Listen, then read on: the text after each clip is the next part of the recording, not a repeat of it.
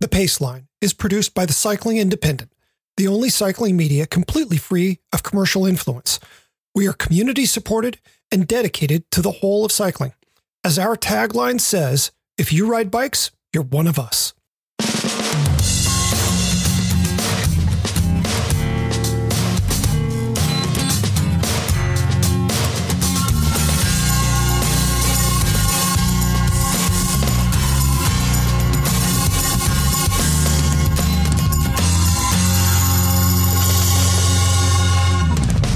From the Cycling Independent, this is The Paceline, the podcast on two wheels.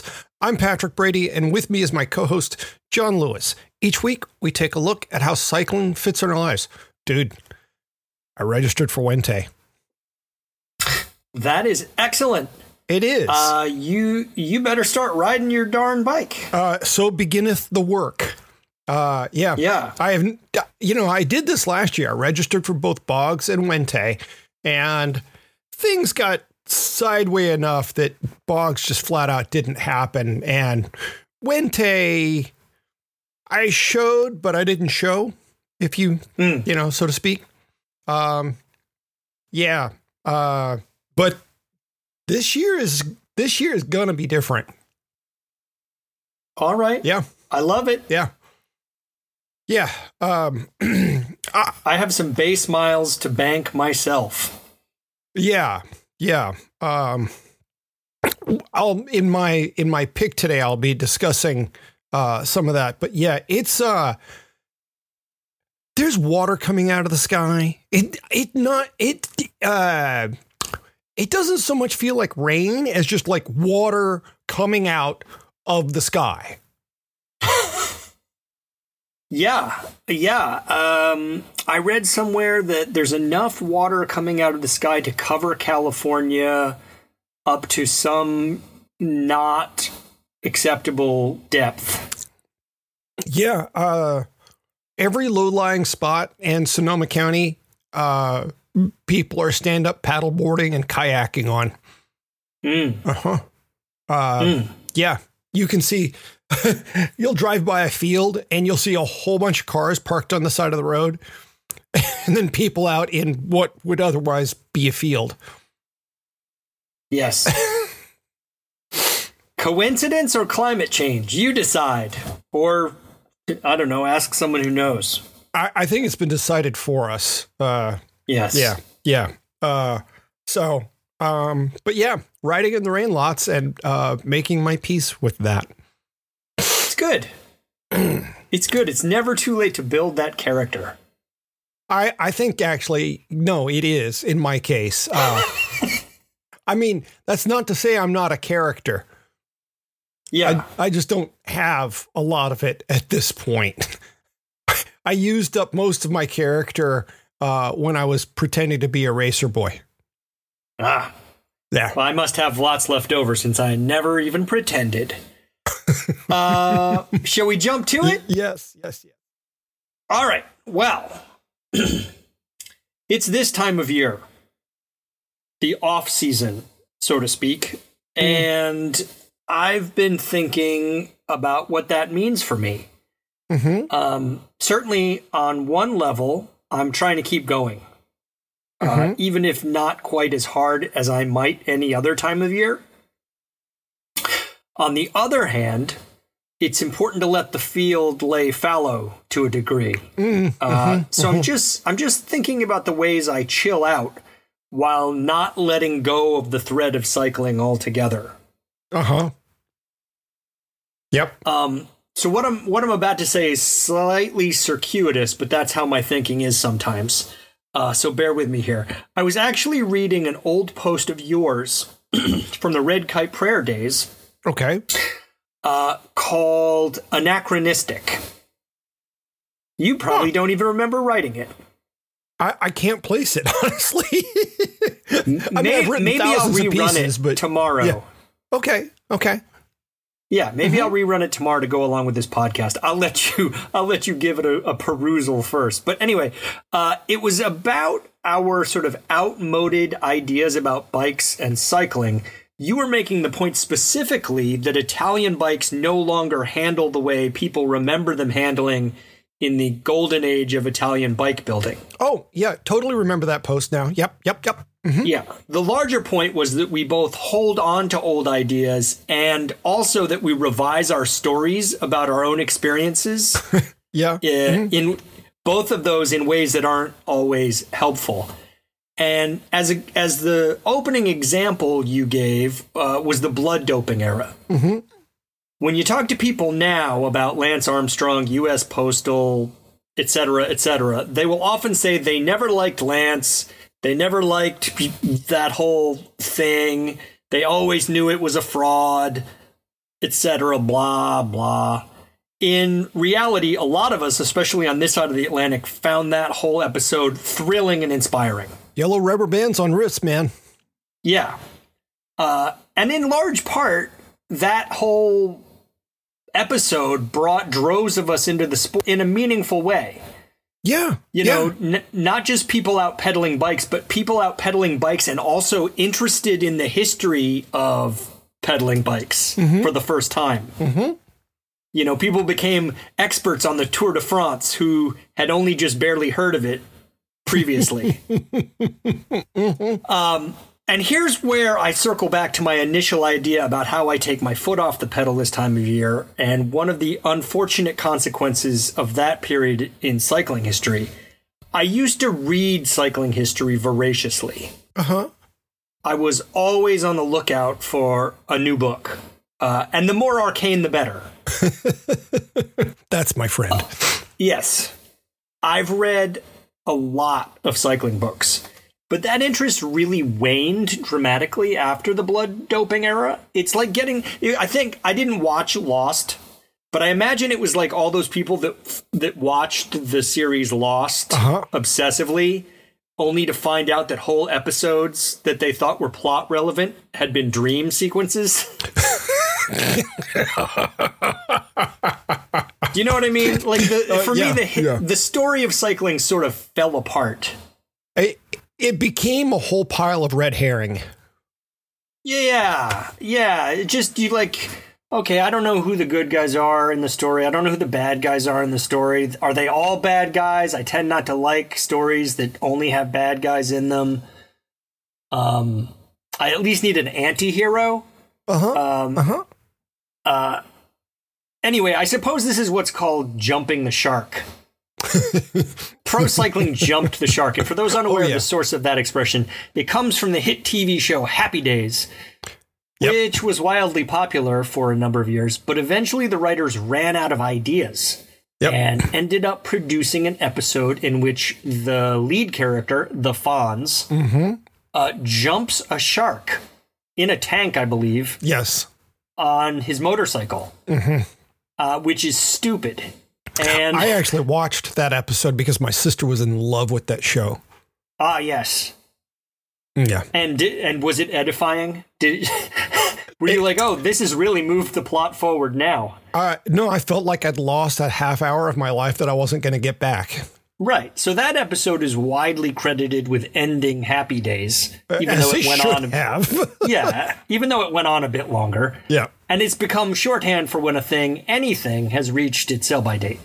So, as listeners might imagine, I'm a reader. The stack of books next to my bed is tall, and no matter how many I finish, I'm always adding more. But there are no cycling books in the pile anymore.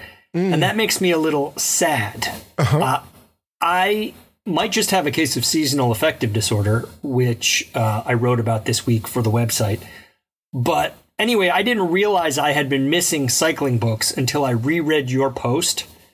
And now I'm finding myself resolved here in the off season to burrow my way back into the genre and try to kind of reconnect with what used to be for me a pretty rich vein of motivation. Yeah. Has your experience been similar? Are you still reading cycling books? I've got Being Gary Fisher in my emotional support book pile, very near my bed.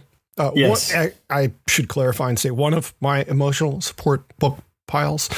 Yes. It's a bit of a wreck over there near my bed.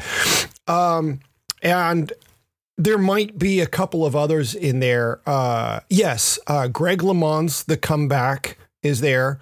That was really good, and that was pretty easy to digest because I think I know most of the moving parts of that story. My impression of the depth of doping at that time has one chink in its armor that I'm not going to go into and discuss here. But mostly I feel like I understand what was going on in that time and I can still enjoy it. But to your larger point about, books that concern racing and those people that we used to admire, pro cycling has all but ceased to exist for me. It is just so morally compromised, and it's so impossible to have an open conversation with any of the players. It's I don't even know what to say about pro cycling anymore. Well, let's pick this apart a little bit. Pro road racing is to me is compromised in this way. Yeah. I've been watching more of it in the last year, but I'm not emotionally invested in it. I enjoy watching it on some level, but there's no particular rider or team that I really want to invest in because, you suspect at any moment they'll disappoint you. Which is really a problem.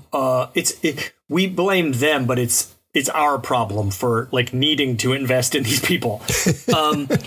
One thing I've been enjoying a lot is the development of very high level gravel racing in unexpected and super interesting places. So we ran a video last week about the Migration gravel race in Kenya, which looks just unbelievably cool. The vibe of it seems good. The riders, they're competing, but they're friendly. It's just got a whole different thing. We'll have a video up this week about the Badlands race in southern Spain, which is a continuous 750 kilometer. I don't even know what to call it. You have to watch this video. It is beautiful. It looks brutal. And so I think there's maybe the tendrils of an emerging replacement for pro racing or pro road racing for me. I'm sure it'll be ruined eventually because that's what humanity does. But right now I'm finding it really interesting, and I wish there were better ways to watch it than in kind of digested, edited videos after, although I do really enjoy those. And then I watched some top level cyclocross also, which is just cool. I don't even care who the characters are that much, although there do seem to be some very cool characters in the sport currently. Yeah. That's the interesting thing about watching, especially European cyclocross. I don't make the effort to go find those races on YouTube or wherever. And every now and then I chastise myself for that, because when I do sit down and watch even, a highlights reel from one of those races, I get to the end and, I'm sitting in a chair and my heart rate's 145. And what's so great about those is you don't need any backstory. There's no backstory that's necessarily going to make it all that interesting unless you've got mortal enmity between the top two guys who are bumping elbows. Yeah. I think cyclocross, European cyclocross specifically, is very NASCAR. It's like NASCAR with a much more interesting course. There are spills and thrills, crashes. It's both it both highlights the riders' strength, stamina, and power, but also their bike handling skills in a way that is super cool. So it mixes all of those things together. Their strategy, in a way, I think European cyclocross is the perfect cycling media product. Yeah. Oh, yeah. Yeah. Yeah. Because you never have to watch the paint dry on the walls. That's right. It is a short duration. It's a closed course where all the little nooks and crannies of it can be shown. There are enough spectators around to give you like the crowd feel. The feel. I don't know why more people don't love it. Fair question. Yeah, fair question. Because anytime I watch Eurocross, I mean, one of the other things is you get a finer sense of speed in watching cyclocross than I think you do in any other form of cycling. Because anyone who has ever ridden a bicycle, on a stretch of mud knows exactly how fast a bicycle moves on a stretch of mud. And then you see a guy on 32 millimeter wide tires go ripping through there at like 18 miles an hour. And it's the incredibility of that does not get lost. It, somehow it does at least for me, it does translate in that visual medium. Also, there's the simple fact that, there's no other form of bike racing that tests a rider's handling skills the way cyclocross does. Because they're on courses that, let's be honest, they would be difficult to ride on our full suspension mountain bikes with 2.6-inch wide tires. Yep. And they're going through there on butter knives. They are. It is amazing. This is all. I want to, because I feel like my poll this week was a little bit incoherent. I think now that we've talked, arriving at some sort of conclusion. Watch cyclocross. Now that we've talked around and around it, I think what I'm really talking about is there are all of these other ways to plug into the sport that aren't pedaling. Mm-hmm. And I used to thrive on those, Yeah. Mm-hmm. There's a certain niche that YouTube videos fills, and that could be cyclocross racing or these gravel videos that I've been posting and watching. And part of it is, for me, is books, because I'm a book guy. But I think this time of year when it's time to lay low, you're not going out for rides that are as long as you normally would. Like stoking the fire with these other things is important to me. Yeah. Yeah. And it's funny because I don't think either you or I are at risk of the sorts of mistakes that we made when we were younger. I don't know if your friends ever talked about it, but a common refrain in all of the cycling communities I moved through, but most especially when I was in Northampton and riding with UMass, was the notion of the winter champion. The person who would get to November or December or January, kind of depending on just where you were, and started putting in 300-mile weeks, 18-hour weeks. And they were going to kick butt next year. And what would end up happening was, they would like win or place in the first race of the season.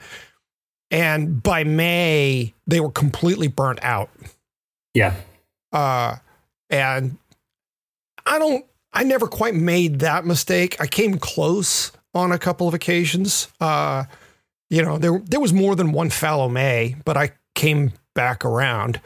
But yeah, where we draw that inspiration from does matter. And drawing inspiration matters. I think so. Yeah. Yeah. I've been thinking about how I need a little more of that in my life as well, because most of my reading of late has been all about the craft of writing fiction. Yeah, I have been reading I think, I was wondering about this too, because I've been reading a lot of nonfiction. I've been reading a lot of physics, and other science things. And I would wonder if that's a reaction to like, I just need to delve into something that's based in reality, reality and research, etc., but is still somewhat fantastical, at least to my what's the word? Prosaic existence. Yeah. The thing that cracks me up about my interest in writing fiction is that, you're creating something that is not absolutely factually true, but the entire time you're working towards some notion of truth, which is precisely the opposite of what I felt pro cycling was working at for so many years. Well, I don't know. And let me just throw this out there, and then we should veer back away from writing nerd stuff, because that's not what people tune in for. But I think fiction writing to a degree is about creating a plausible lie. Mm-hmm. Because it's fiction. Yeah. You've made it up. Yeah. At least in some part. And what you're trying to do is have it ring true enough that it moves people. So it's like a really good piece of fiction is a very plausible lie. And I think in the blood doping era, that's exactly what Lance and his crew were trying to do. They were trying to craft the most plausible lies they could. You're not wrong, but I'll say that my urge in writing fiction is to say something true about people, about humanity, about human nature, that you can't just go out and find, a lived situation that illustrates that issue. I've actually been working on a short story about a guy who encounters doping at 3 different points in his life, and each time he has a different answer. So you can't find a pro cyclist who encountered doping at 18 and at 28 and at 38. And so, I want to say something that's really true about what it is to be a human being. Yeah. Okay. I mean, I'm trying to do that in my nonfiction also. Sure. With mixed results. But that's a whole nother discussion no one wants to hear. Yes, we're going to take a break. We're going to give our listeners a break, and then we'll be back in a second. The Cycling Independent, which produces the Paceline, is undertaking our first ever subscriber drive. The 3 of us who founded the Cycling Independent did not set out on this adventure to do subscriber drives. But as it turns out, this is the only way for any of us to be able to eat food or retain shelter. So here we are asking you to subscribe. Here's why it's worth your while. Number 1, we put out good stuff.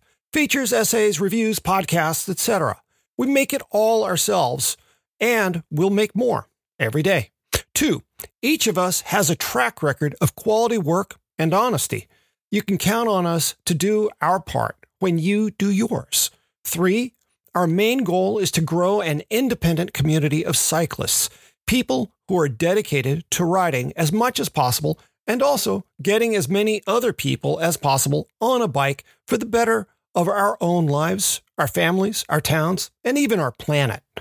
4, more subscribers means we can bring more voices, more diverse voices, and better content to this little game of ours. They say a marketing effort shouldn't use negative words, that you should avoid words like don't and shouldn't and won't. But what we don't do is also part of our value to you. Number 1, we don't plant cookies on your machine and then use them to serve you targeted ads from paying third parties. 2, we don't fling advertising at you every time you click on a story or link. 3, we don't accept money from companies trying to get positive press. And so when we recommend something, we do it freely and based on our real world experience. 4, we are not a monolithic publishing company channeling eyeballs into campaigns unrelated to cycling or channeling dollars into politics or other causes not bike specific that might not jibe with your views. We are about the bike and riding and bringing people together. End of story. So this is it. We aim to add 300 subscribers in the month of March. 300 new contributors to the project. Join us. It will be worth it. We promise. Okay, we're back with the Paceline, the podcast on two wheels. What's your poll this week? I'm going to talk about the happiest place on Earth. No, I'm not talking about Disneyland or Disney World. I'm talking about the bicycle. Duh. So the Washington Post recently published a story on data released by the Federal Bureau of Labor and Statistics. That's what the FBLA. The story was looking at what the happiest jobs / professions are. Each career category, they were all very broad, included 3 measures: happiness, meaning, and stress, which I think is a good way to break them down. To score well, a job had to provide lots of happiness and meaning, and of course, as little stress as possible. But they also dug into what people did away from work. And that's where this got really curious to me. They looked at activities like going to church, playing sports, and caring for others. And they scored those with the same 3 criteria: happiness, meaning, and stress. Next, they looked at places. Now, this may seem like the oddest measure of all. What place are you happy in? But they were considering churches, being outdoors, the homes of friends, restaurants, even banks, and places like that. But somehow they also captured something that can't have a fixed address: the bicycle. Again, they looked at happiness, meaning, and stress. The bicycle came in 5th among the happiest places on Earth. The top 4 were places of worship, church, the outdoors, someone else's home. I found that very curious. And then a restaurant or bar. I guess with someone else's home, you don't have to clean up anything. That could be it. But yeah, and then restaurant or bar. And that's really no great surprise. But the bike ranked higher than being in a car as a passenger, going to a health club or gym. It ranked higher than stores or going to the mall. It ranked higher than walking. I love that. It also scored higher than being at home, whether like inside washing TV or outside gardening in your yard. It ranked higher than you driving yourself, which captures all the, gasoline enthusiasts. It was better than the grocery store. Duh. Also better than subways or trains. Ibid. Better than school. Ibid. A bus, workplace, and yes, the bank. I'm surprised that they even bothered to say, who asked somebody, how happy are you at the bank? That's a notion that never even occurred to me. I go to the bank because I need to. Sure. I don't think, man, I'm feeling kind of down. I'm going to go to the bank. Yeah, I suppose there's a differential for whether you're carrying money into the bank or carrying money out. And whether you're running or not. Okay, well, there we go. See, that's why you listen to this show, folks. You learn things every day, or at least once a week. So they scored each dimension on a 6-point scale. Church scored a 5.2 on happiness, 5.5 on meaning, and 0.7 on stress. The outdoors got a 5.0 on happiness. How it scored lower than church, I just don't understand. 4.9 on meaning and 1.0 on stress. Which, okay, sure. I imagine being in the outdoors is more stressful than being at church. If you got a clear conscience. I don't. Go on. Yeah, but please continue. The bike scored 4.8 on happiness, 4.2 on meaning, and 0.8 on stress, which is weirdly less stress than the outdoors scored. That the bike scored better than being in a store or mall or a health club or a car does not surprise me. which may be why I'm a cyclist. But there are lots of people who aren't cyclists and love, say, being at home, either inside watching TV or outside gardening. The bike scored better than those. And it scored better than gyms or health clubs. Take that, CrossFit. Now, I expect that most of our listeners are either nodding their heads or shaking them going, well, duh. And that's understandable. For me, I see something profound, though, and this is my nature to really dig into the implications of something. This is a survey that finally captured just how good cycling is. Cycling always scores well in surveys of outdoor pursuits.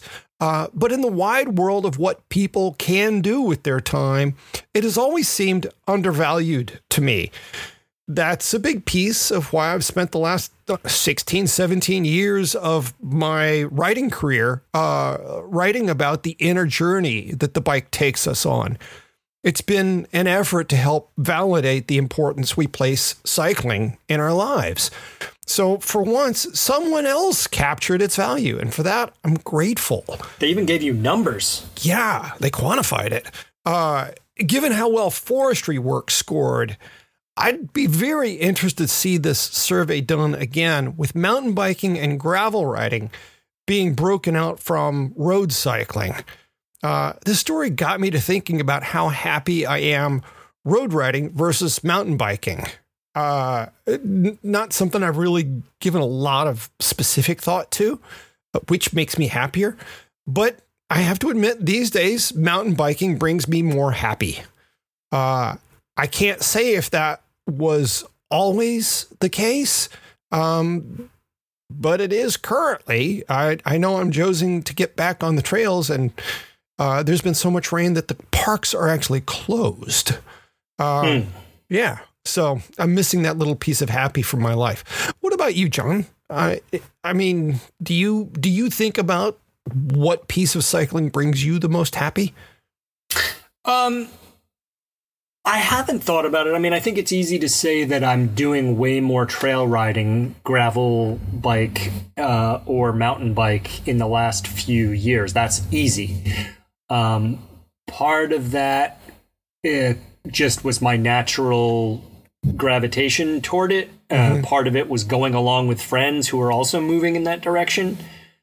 I don't know. There's an aspect of road riding. I mean, there's the obvious stress of dealing with cars and the vulnerability they make you feel. I'm trying to be generous to drivers. You know, I don't think there's ill will, but a car is an enormous object, and if it's moving unpredictably, that's stress-inducing.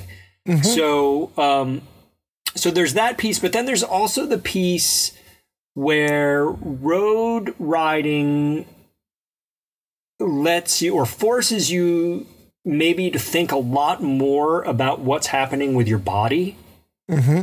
You know, you're maybe trying to maintain a certain pace that you feel good about, and you're just always aware of what's happening with your legs and your heart when you're on the road bike, whereas the other forms that are off-road occupy you with bike handling and nature, just looking, you know, there's more to look at, better things to look at.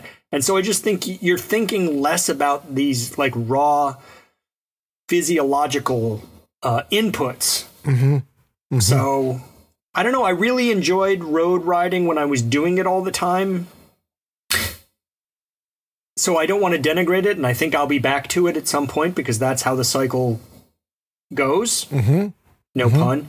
But yeah, right now I'm all about the woods.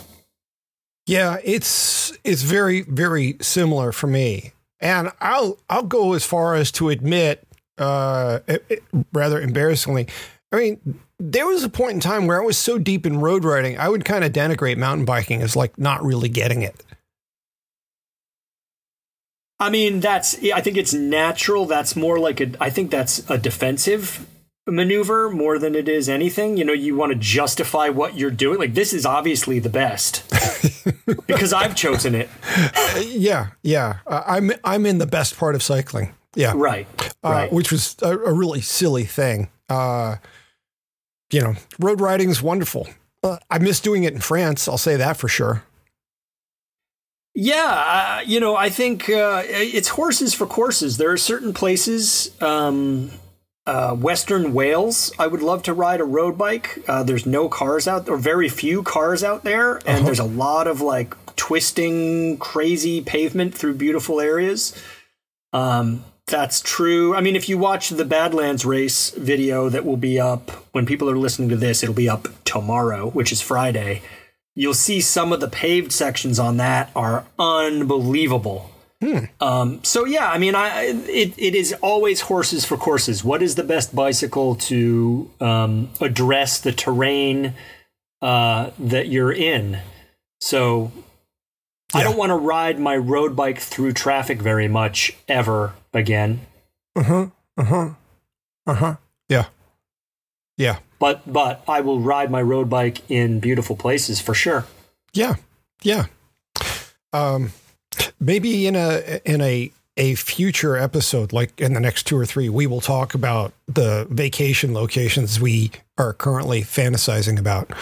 Yeah. I'm trying to make a decision about next summer. Oh. Yeah.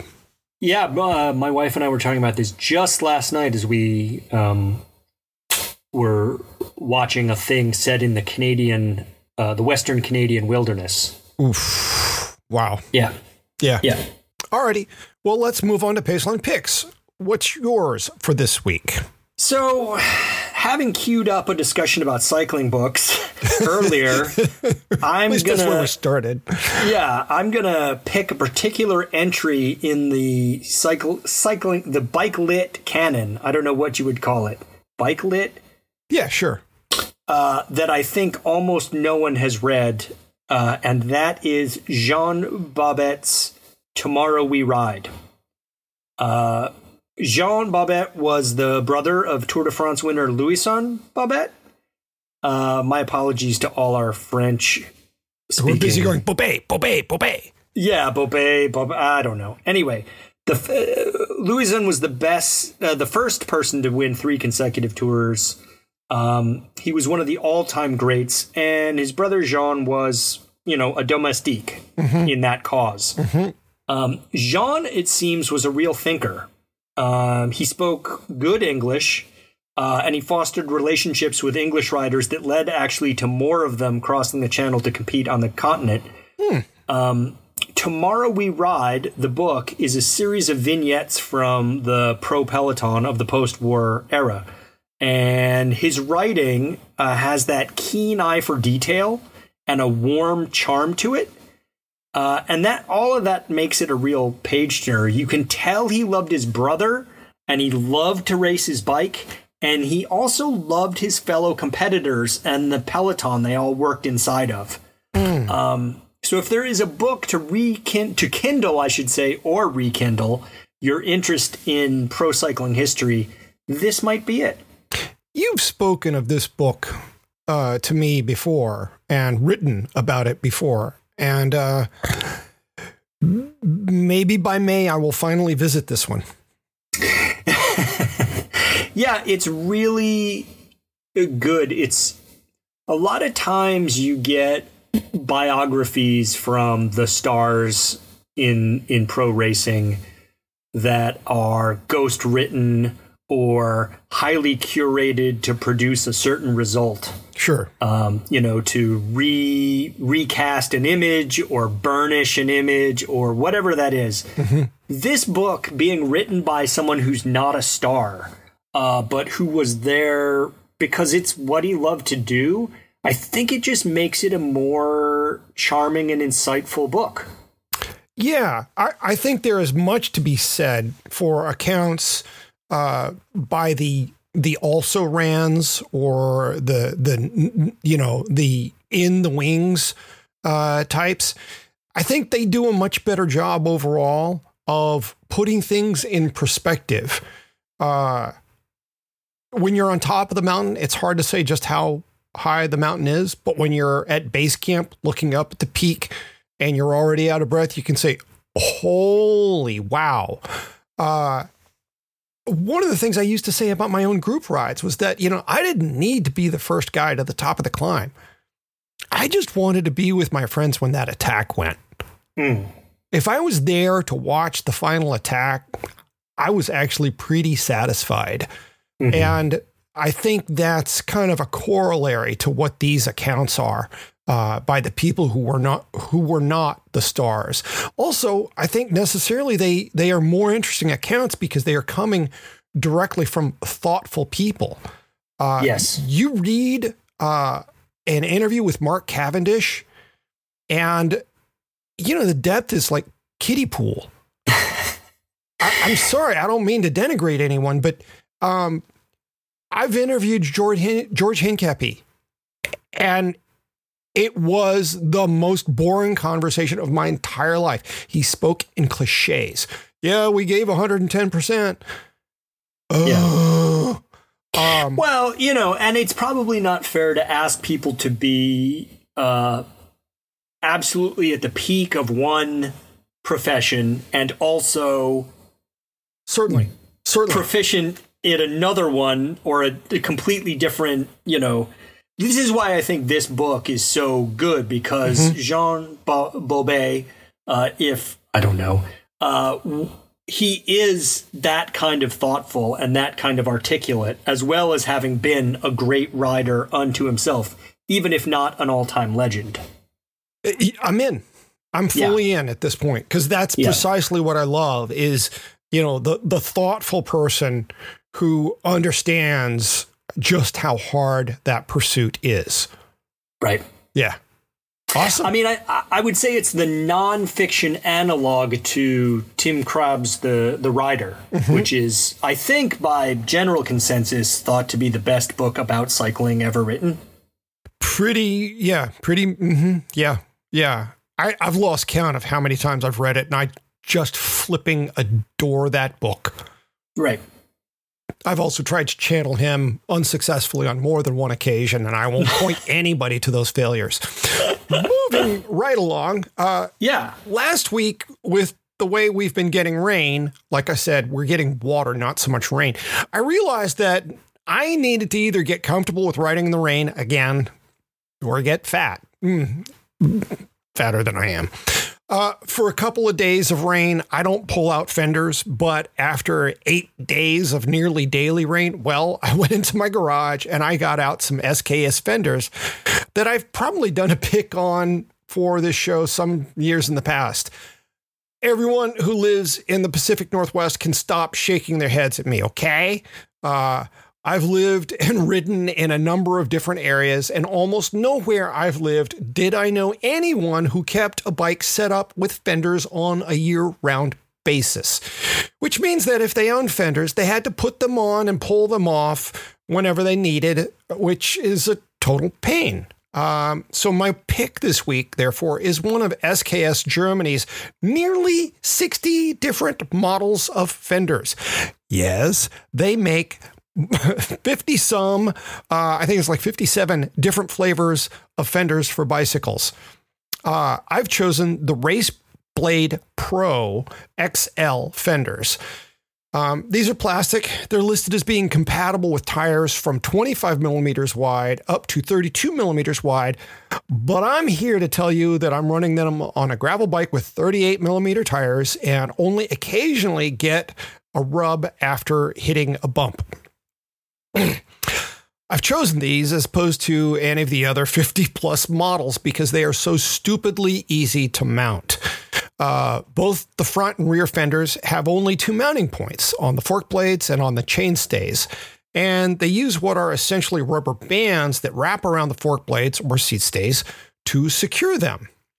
They have a few different adjustment points, so the angle and distance from the tire can be dialed to perfection. I will add, be careful with those 2.5 millimeter bolt heads, though, because they can be stripped. One of my fenders is maybe not quite as adjustable as it used to be. I'll add that these fenders are long enough 565 millimeters front and 732 millimeters rear, that a bit of care must be exercised in positioning the fenders for the first time. Last weekend, I went out for 2 hours on some dirt roads and paths near me. I started getting dressed during a lull in the rain, but by the time I got rolling, it was sprinkling again, and by the time I got to the dirt, it was a full downpour. The next hour and 45 minutes went just like that, a steady downpour. I'll say that my shoes did not get especially wet. They certainly weren't dry, but I didn't pour water out of them when I got home, which is a net plus, you know? Yeah, a win. What really matters to me, though, when I'm riding in the wet is my butt. I want my butt dry. I don't want to wear a wet diaper. And in that, the SKS Raceblade Pro XL, say that 3 times fast, worked masterfully. I'll also mention that the rear fender is long enough that anyone toy boat, that anyone I'm sorry, I'm out of words, folks. I can't speak anymore today. Anyone riding behind someone who has a set of these on their bike won't end up with a face full of sand or spray. And that's really one of the other serious measures of a fender is like, are you able to be kind to the person behind you? Do these fenders honor the golden rule or the social contract? And honestly, you can pretty well divide all fenders into, well, my butt is dry and, oh, sorry about that, dude. Oh, yeah, everybody's fighting for my wheel because they don't have a face full of water and sand. Right. Yeah. These go for $74.99 and are awfully easy to find if your bike shop doesn't already have them in stock. And based on what I see in bike shops, these do seem to be the model that they stock most often. Though I would also add, most often it's not the XL, it's just the standard, which is certainly good for 23 millimeter tires. I think they do okay with 25s, but nothing bigger than that for sure. And it's a good idea if the person buying them, I think, can fit the XLs into their frame. If they can fit those, that's the way to go. It just gives you a lot more flexibility. There will be a link in our show notes. Very good. Yeah. Very good. I can, even as you were talking, I was thinking about rides I've been on where I was chewing sand, having drafted the wrong person. Yeah. Yeah. It is certainly something I give more thought to now, but you know, finding a fender that can work with a 38 or 40 millimeter wide tire, not easy. No. I mean, there's certainly fenders out there wide enough, but they're in most cases made for like a mountain bike frame or something that has more clearance between the tubes. Right. So it's a delicate balancing act. And I am very grateful for these. Yes. And from the forecast, it looks like you will continue to be. Yeah. I'm going to have a lot of opportunity to be grateful for these. Hopefully we're capturing this water. Oh my gosh. Hopefully. Because we're going to need it come July. Alrighty. That's a wrap on another episode of the Paceline. I have more rain coming. What do you have coming this weekend? Hopefully some riding. We are snowless. We're having a real shutout on the snow front, which just means we have all the water. Yeah, that's okay. It'll come around. So I'm going to be riding bikes. I've also registered for an event in April. Mm-hmm. So I've got work to do. It's January still, so I won't be doing too much work. But, small deposits. There you go. Alrighty. This is where we ask you to subscribe if you haven't already. Go ahead, click that button, like even now. Also, if you haven't already, check out our other podcasts. Revolting, which lives up to its name in some ways, but is highly entertaining. And Enter the Deuce, which isn't much to do with bikes, but digs deep into the trials of being a parent in the most challenging circumstances possible. I am pleased to note that the final episode, number 15, that is, of Enter the Deuce went live just this morning. Also, we have a new show coming called The Long Way Home. It will feature written work read by the author, but it's more audible than fresh air since it's just one voice. Maybe consider leaving us a review wherever it is you found us. It makes us more likely that other people will listen in. Also, constructive criticism is accepted. And apparently we can't do much about the criticism that isn't constructive. No. Alrighty. Until next week, I'm Patrick Brady with John Emlyn, Robot Lewis. Thanks for listening to The Paceline.